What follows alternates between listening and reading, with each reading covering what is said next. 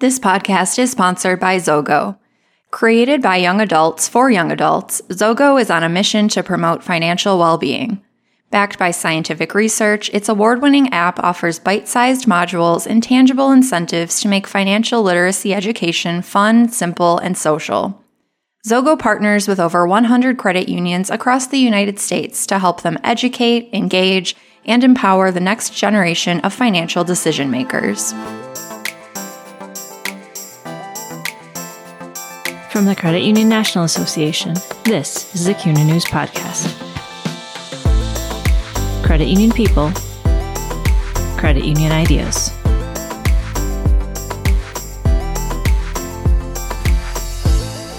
According to a study by Oxford Economics, Generation Z, or the generation of Americans born after about 1996, is projected to grow to a population of 51 million by 2030. Gen Z already has collective spending power of $143 billion, making this group an important focus for financial institutions. Credit unions, too, must effectively reach Gen Z to build membership and generate growth.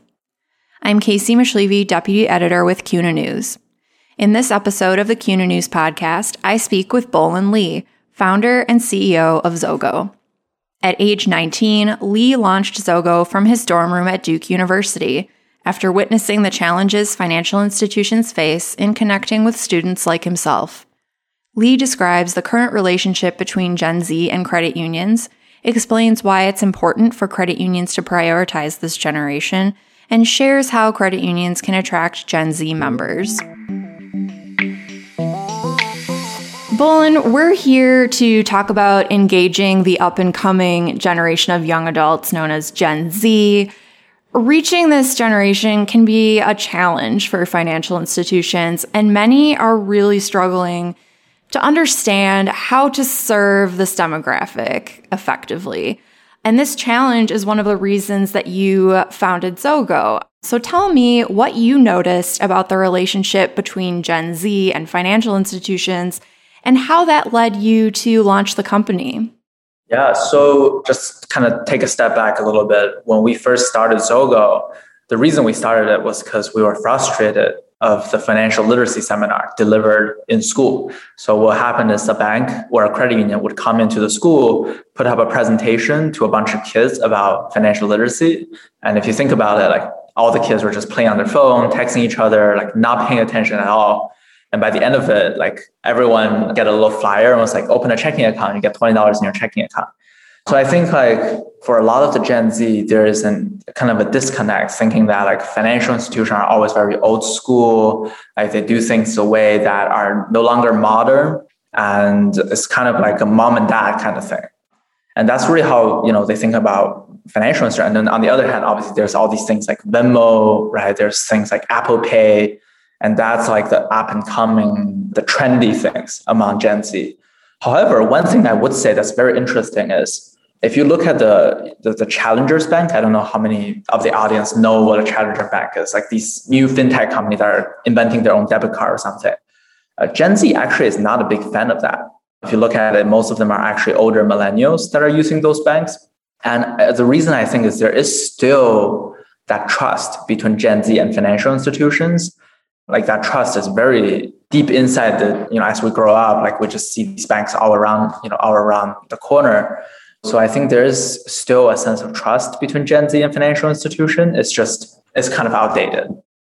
How would you assess the current relationship between Gen Z and credit unions in particular?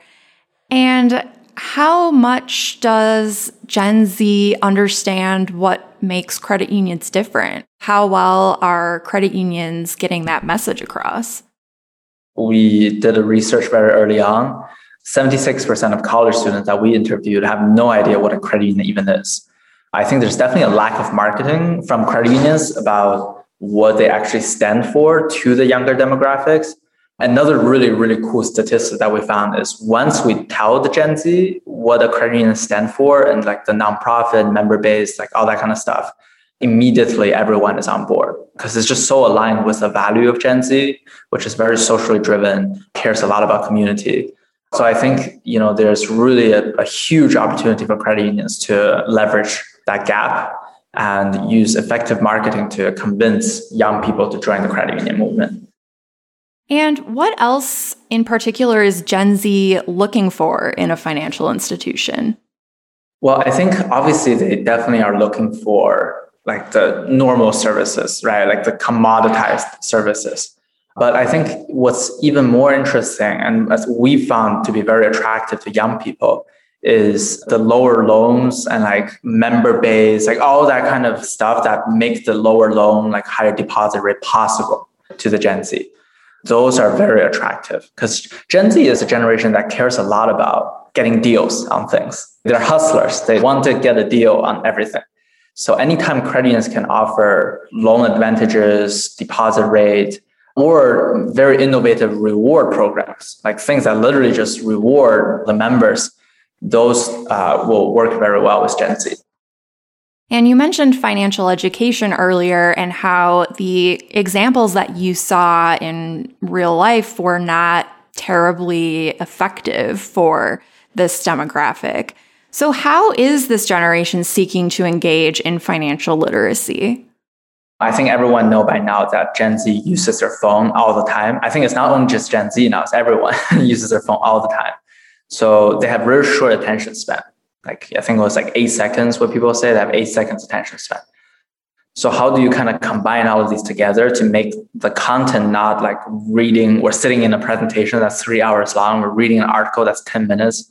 People wouldn't want to do that. The delivery method of financial education needs to be bite-sized, needs to be on their phone, and it needs to be just a fun experience, a good experience. Because think about it, otherwise, why would they want to do that versus scrolling on their Instagram or scrolling on their TikTok, right? It's all just trying to capture the attention. Yeah, and I'm thinking too of some of the popular language learning apps that are very much built on that model of 5 minutes a day is kind of optimal for retaining the information. And it keeps you, motivated to keep doing it. Is that kind of the same principle that we would see with maybe financial literacy? Yeah, exactly. So what are a few ways that credit unions might bring Gen Z members on board and really gain their loyalty and make sure that they could become members for life? I know when I say this, people are going to think I'm super shallow and cliched, but it's true. Like reward.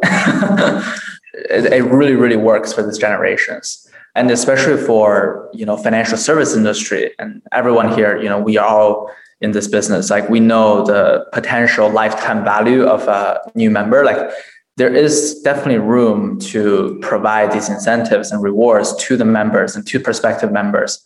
And you really like hone in on that and use that to the advantage of the financial institutions, I think will go a long way in not only acquiring Gen Z, but also keeping them loyal as well.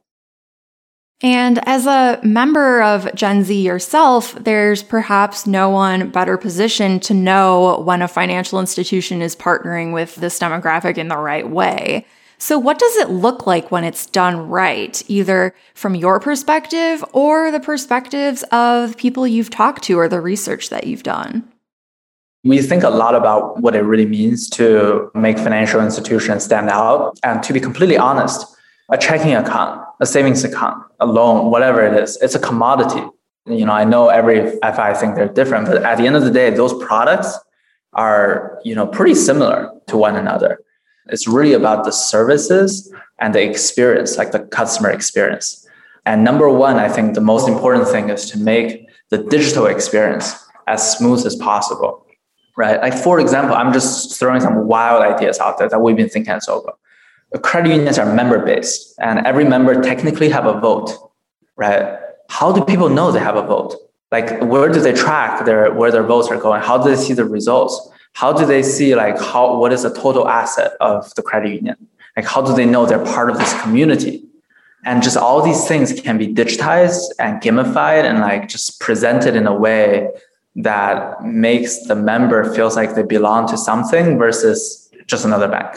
Obviously, I think credit unions are doing a fantastic job at the branches services and stuff like that. But maybe the branches could be something else. Maybe the branches could be education center. It could be, I know the Capital One did those coffee shop and stuff. Not sure The branch, I think we need to take advantage of those physical locations. So those are just a couple of things, but there's a lot more to it. We know that the importance of digital is undeniable, especially having gone through the last almost 2 years of being in a pandemic environment. Have there been any new learnings, I guess, out of the pandemic environment specific to Gen Z, or has that just kind of really solidified what you already know about their preferences to do all their banking digitally? I think the pandemic accelerated it, but it's just like Gen Z just do everything on their phone, right? So it's already kind of ingrained in us. And I think pandemic just make everyone, not only Gen Z, but the millennials and all the other generations also be like Gen Z. So sooner or later, I think all the banks will need to start thinking about how can they really compete with the digital experience of these challengers bank, because it is fantastic, the experience they have. But what they don't have is, to be honest, some of them, what they don't have is the branches, like the physical, trusted, hundreds of years of history. They don't have that. And finally, Bolan, is there anything else that credit unions should know about Gen Z as they're working to kind of meet this demographic where they're looking to do their banking and where they're looking to connect? One of the things that a lot of credit unions, I think, forget about Gen Z is that like Gen Z really are, a lot of the credit union professionals is the age of their children. So I think sometimes it's really, really, really cool. And we see a lot of our customers, we work with like 130 credit unions now. We see a lot of our customers do this as well, like to really talk to your children and like understand how they think about the world of finance and the world of financial institutions. And I just think that touch point that, it's super important because it will help with the empathy. It will help people understand like how young people think about things. And my team is all Gen Z. Everyone on my team is Gen Z. Like if there's anything we can do to help at Zogo, we're happy to help credit unions learn about Gen Z as well. But just like really understand the young people and making an effort to understand them. Thanks for listening to the CUNA News Podcast. Subscribe to the show on iTunes, Spotify, Google Podcasts, and Stitcher Radio. This podcast is sponsored by Zogo. To learn more about how Zogo can help you increase digital engagement and build the loyalty of younger generations, visit zogofinance.com and request a demo with one of their committed onboarding specialists.